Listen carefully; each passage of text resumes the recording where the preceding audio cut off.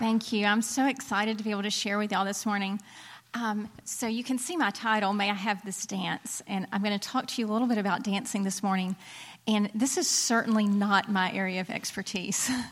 And so I knew that the Lord wanted me to speak about intimacy with Him. And a couple of weeks ago, I woke up one morning with this phrase, May I Have This Dance, on my mind.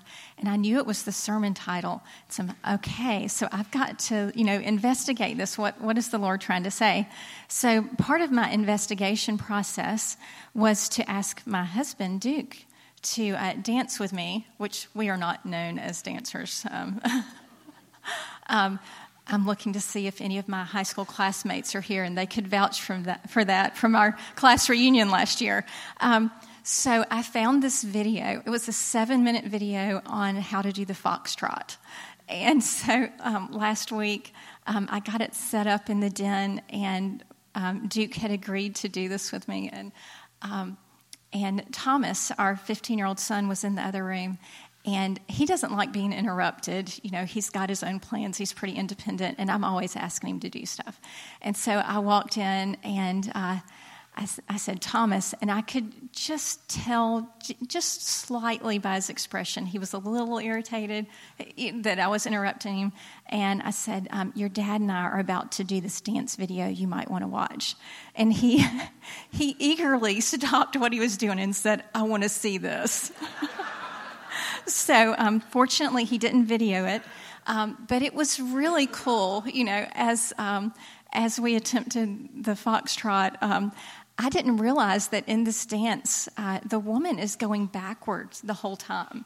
I mean, the woman has no idea where she's going. You have to take all your clues from the lead. And the Lord just spoke to me volumes as we were participating, as we were learning this dance. And so I'll get into that in a little bit more. So as I want to speak to you about intimacy with God. First, I felt like we needed to define this. What is intimacy with God? Well, part of intimacy with God is like intimacy with any other relationship. Communication is important. And in John 10:27, Jesus says, my sheep hear my voice, and I know them, and they follow me. And we can hear the voice of God. We can. It usually is not an audible voice. I've never heard the audible voice of God, but I've heard Him speak to me, and it's an inward voice, an inward knowing. In the Old Testament, King David was known as a man after God's own heart, and we can look in the Psalms and see his communication with God. He spoke to God a lot. He heard from God. And communication with God is not just, a holy time of telling the Lord how wonderful He is, but also is a time to share your deepest cries. If you look in the book of Psalms, you see how David poured out his heart to the Lord. Some of the Psalms are laments. They are expressing his deep agony at what he was going through. Psalm 13 says, how long, O Lord, will you forget me forever? How long will you hide your face from me? That doesn't sound like, he was in a really good place right then. But the Lord wants us to come to Him with everything, when we're not feeling close to Him and when we are feeling close to Him. And that's part of intimacy, is that communication. Also, part of intimacy is desire or love for the other person. Again, looking at the life of David, we just see that intimacy that he had with the Lord. In Psalm 63, verses 1 through 3, David says, O God, you are my God. Earnestly I seek you. My soul thirsts for you. My flesh faints for you, as in a dry and weary land where there is no water. So I've looked upon you in the sanctuary, beholding your power and glory. Because your steadfast love is better than life, my lips will praise you. Can you sense the emotion that David was feeling as he was pouring out his heart to God? He says, my flesh faints for you. It wasn't just a mental consent to love the Lord and to reach out to the Lord. He physically longed for the presence of God, which I believe he experienced when he was in the tabernacle, when he was there where the presence of God dwelt in the Old Testament. And now we have the presence of God within us. We have the presence of God that we can carry everywhere. And so we don't have to wait for that time or that place to enter his presence. And as he expressed, he says, because your steadfast love is better than life. That's what I pray, that we realize how great his love is, and it's better than anything else. Another part of intimacy is rest, is that feeling of being comfortable in the presence of someone else. In the book of John, John the Apostle wrote and was describing himself. In John 13, he talked about the time at the supper table where he was leaning against the chest of Jesus. He was resting against Jesus. And it's kind of a picture, I think, of a child with a parent, just so comfortable with that parent, that they're just leaning against the parent. They feel the breath of the parent. That the Lord invites us into that kind of relationship where you can just be quiet. You don't have to fill the time, the space with words, but there's a rest and a peace in his presence. So that's a way to describe intimacy with God. The next question is intimacy with God possible? So, I grew up reading the scripture and praying and reading in the Bible about people like David or about the Apostle John or maybe Mary who sat at his feet, and just seeing the intimacy with the Lord, but not experiencing that. And so I asked myself questions. Is this for today? Maybe this was just for Bible times, and now we have the written word of God, so we can get to know him through the written word, and we have to trust. It's an exercise of faith to trust that he's with us. And other questions I asked myself was, maybe it's for really special people, like these super spiritual people that, fast without food or water for 3 days, or are in the worship God for 4 hours every morning. Those are the people that can hear from God and have that intimate relationship with him. But then I first got to know some people alive today who seem to have this kind of relationship with God. And I think the first person that I felt that with was someone that was a speaker on a video, just sharing through a Bible study. And I'm looking at this person going, she's so outgoing and just bubbly. That's probably just her personality, that she may not really have that kind of relationship with God. Or maybe if I was like that, I could have that kind of relationship with God. And then I got to know real people that walked with me, that had that kind of relationship with God. And I realized this is for today, that God can speak to me and I can hear his voice and I can have that kind of relationship with him.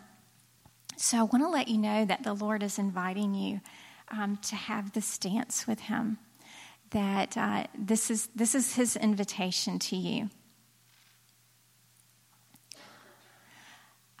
2 Corinthians 13:14 expresses this in a wonderful way.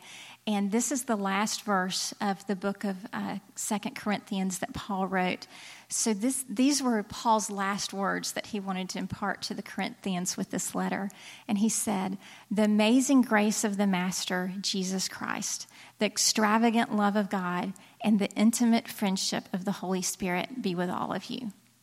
So he's expressing that. He's blessing the people that he's writing with this blessing. May you have the intimate friendship of the Holy Spirit. So the Holy Spirit is the one who lives with us now, who is inside us once we accept Jesus as our Lord. The Holy Spirit dwells within us. So there are three ways that we need to respond when the Lord invites us to have this dance. The first is to accept his invitation. Then we follow his lead, and then we enjoy the dance. So I want to dig into that a little deeper. So the first is accept his invitation.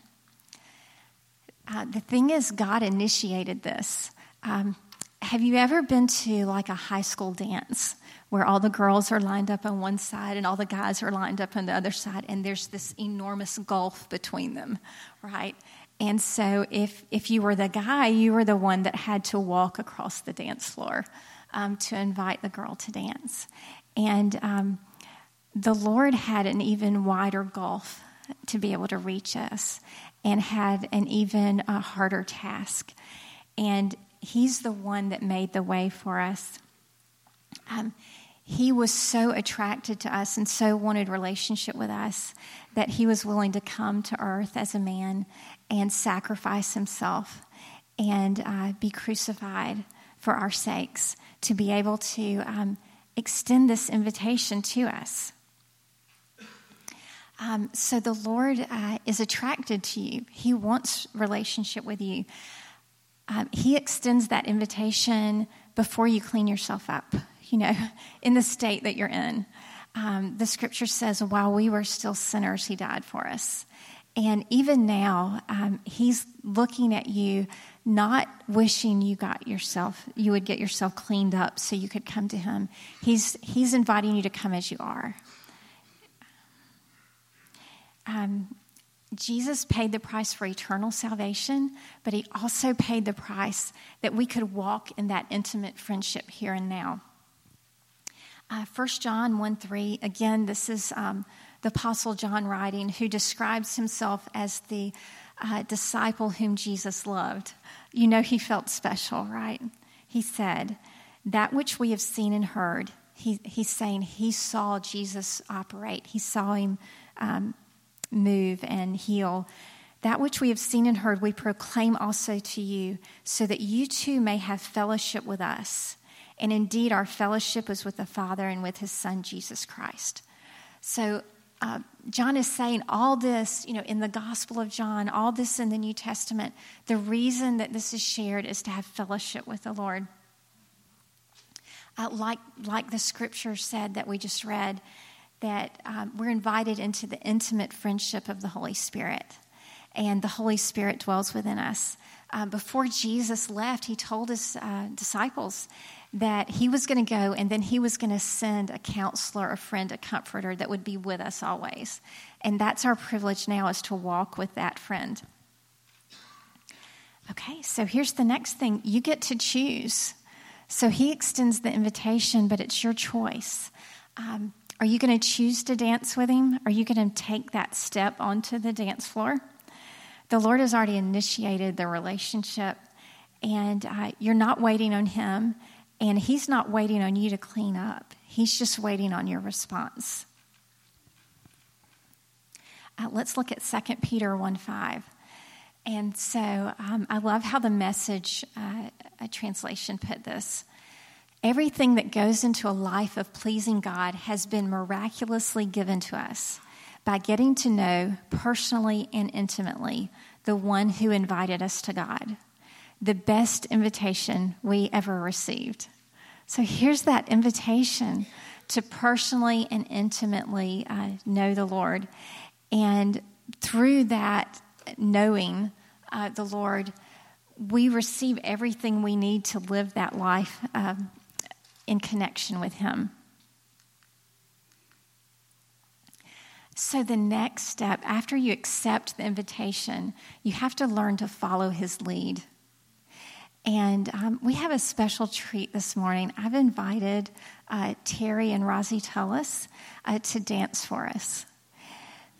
And yes, Terry and Rozzy, as of next month, they'll celebrate their 46th wedding anniversary. Yay.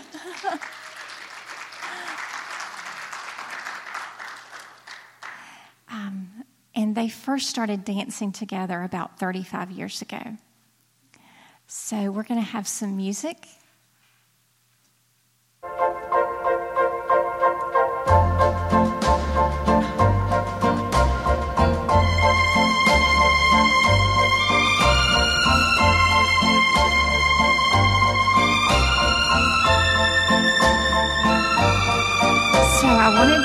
share with you.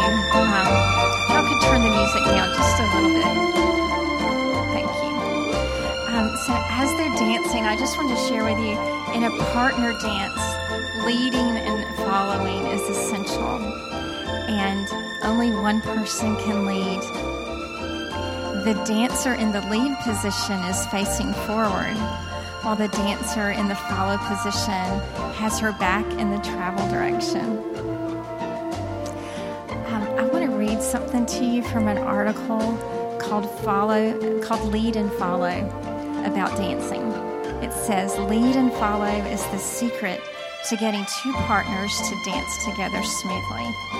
It's simply impossible for two people to dance in close contact, to move seamlessly if each person is trying to make their own decisions, choosing their own timing, and doing their steps independently. They must coordinate their moves perfectly, and the only way to achieve that is for one person to direct the moves and the other person to follow. And that's the relationship the Lord invites us into, is to follow His lead. I want to look at those words again with the Lord in mind. Lead and follow is the secret to walking in intimacy with the Holy Spirit.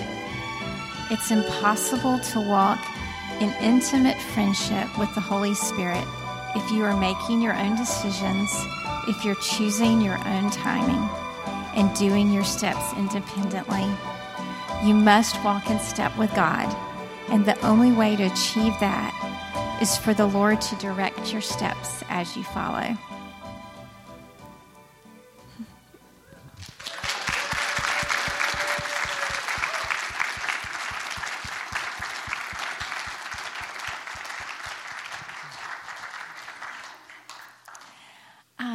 So isn't that beautiful? You know, I mean, yeah.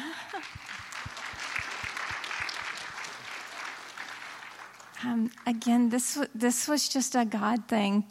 I called Rosie on Friday and said, could y'all dance on Sunday morning?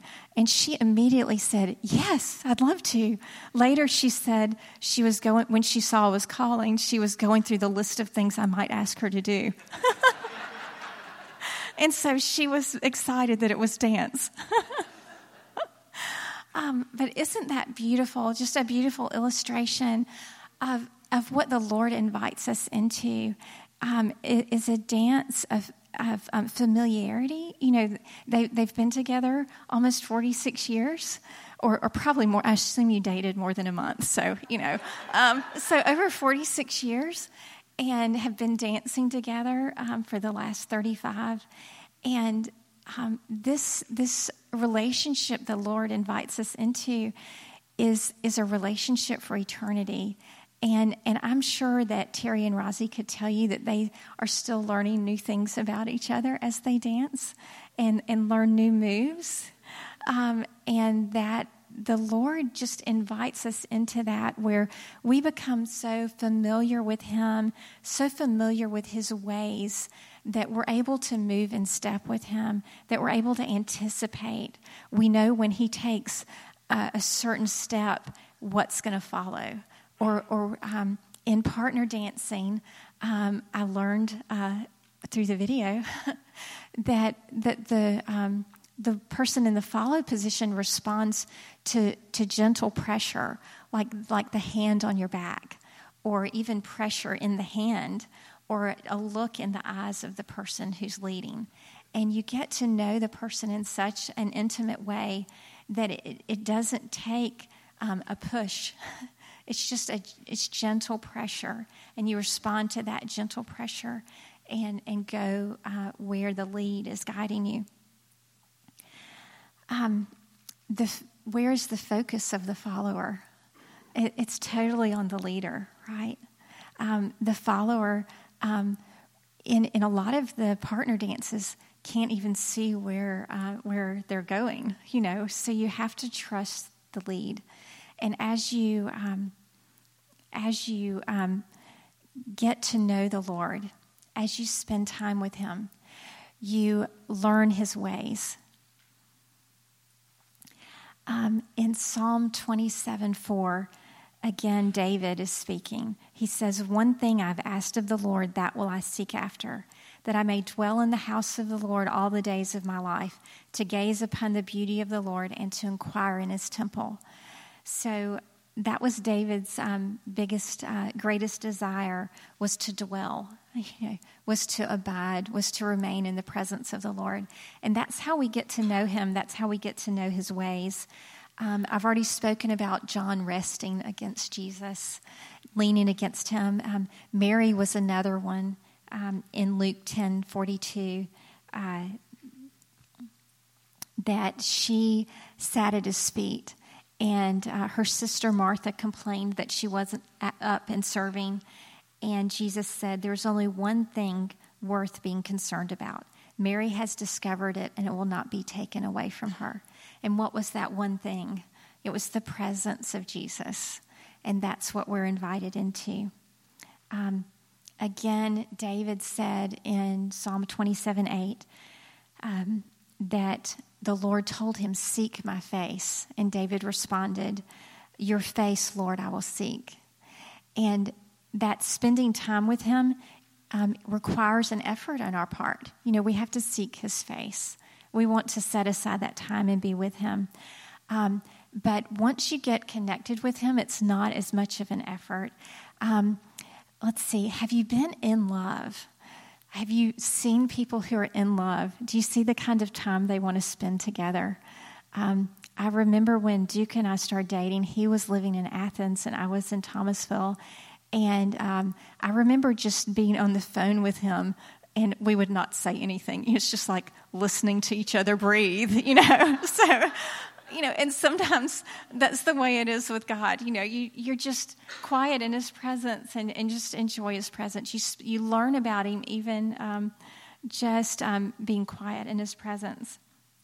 Now, you may not feel that way about the Lord, and that's okay. How many of you who've been in love know you don't feel that way all the time? And love requires a commitment. And it's love is an action. We still desire the Lord even when we don't feel like he's close to us. We know he's there. We know we can trust him. And we still go to him and pray and seek him even when we don't feel his presence. And as we're talking about this, we're talking about the love of Jesus and time of intimacy with him. Jesus is Lord too. He's boss. He's the creator of the universe, but he still desires that intimacy with us. But we can see him as Lord and know him as Lord and still walk in intimacy with him. And part of following his lead is learning his ways. In Psalm 103, Moses is described as knowing his ways. The people of Israel knew his deeds, knew the deeds of the Lord, but Moses knew his ways. We want to be people who know his ways, not just what he did, but how he works and how he moves. And we yield to him. We choose to yield to him. John 15:9-10 says, Jesus is speaking, "I've loved you the way my Father has loved me. Make yourselves at home in my love. If you keep my commands, you'll remain intimately at home in my love." And so part of yielding to him is obedience, is following the way he directs. And as we yield to him in obedience, we remain intimately at home in his love. And then we enjoy the dance. And enjoying the dance is not perfection, right? You don't have to do things perfectly. I might have seen a little bit of a misstep. The only reason I would have known is because Rozzy kind of glanced at me. But that's part of the dance is missteps. And the Lord you just get right back in step with him. He knows you. He knows your weaknesses. He knows already where you're going to fail. And he's already prepared in advance how to get you back in step with him. So enjoy the dance. He wants connection with you. He's not looking for perfection. And he invites you into that fullness of joy. Hebrews 12:2 says that we are looking to Jesus, the founder and perfecter of our faith, who for the joy that was set before him endured the cross. And what was that joy? That was fellowship with us. That was intimacy with us. And so for the joy of intimacy with us, he endured the cross. Thank you, Jesus. John 15:11 says, "These things I have spoken to you, that my joy may be in you and that your joy may be full."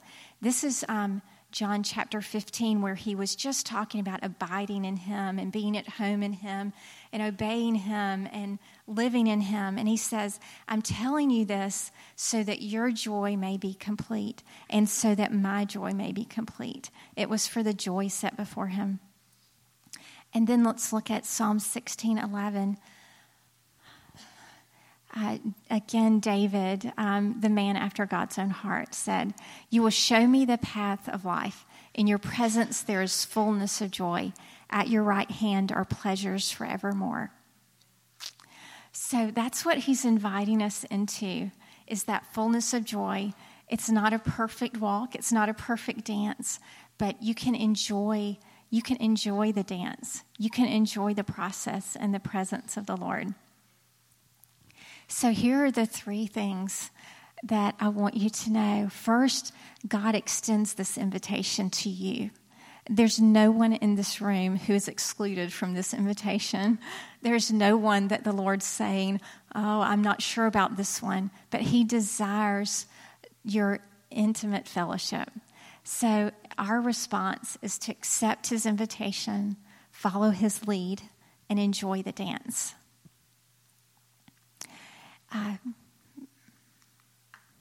Revelation 3:20 says, "Behold, I stand at the door and knock. If anyone hears my voice and opens the door, I will come into him and dine with him and he with me." Here is his invitation to intimate fellowship. How will you respond?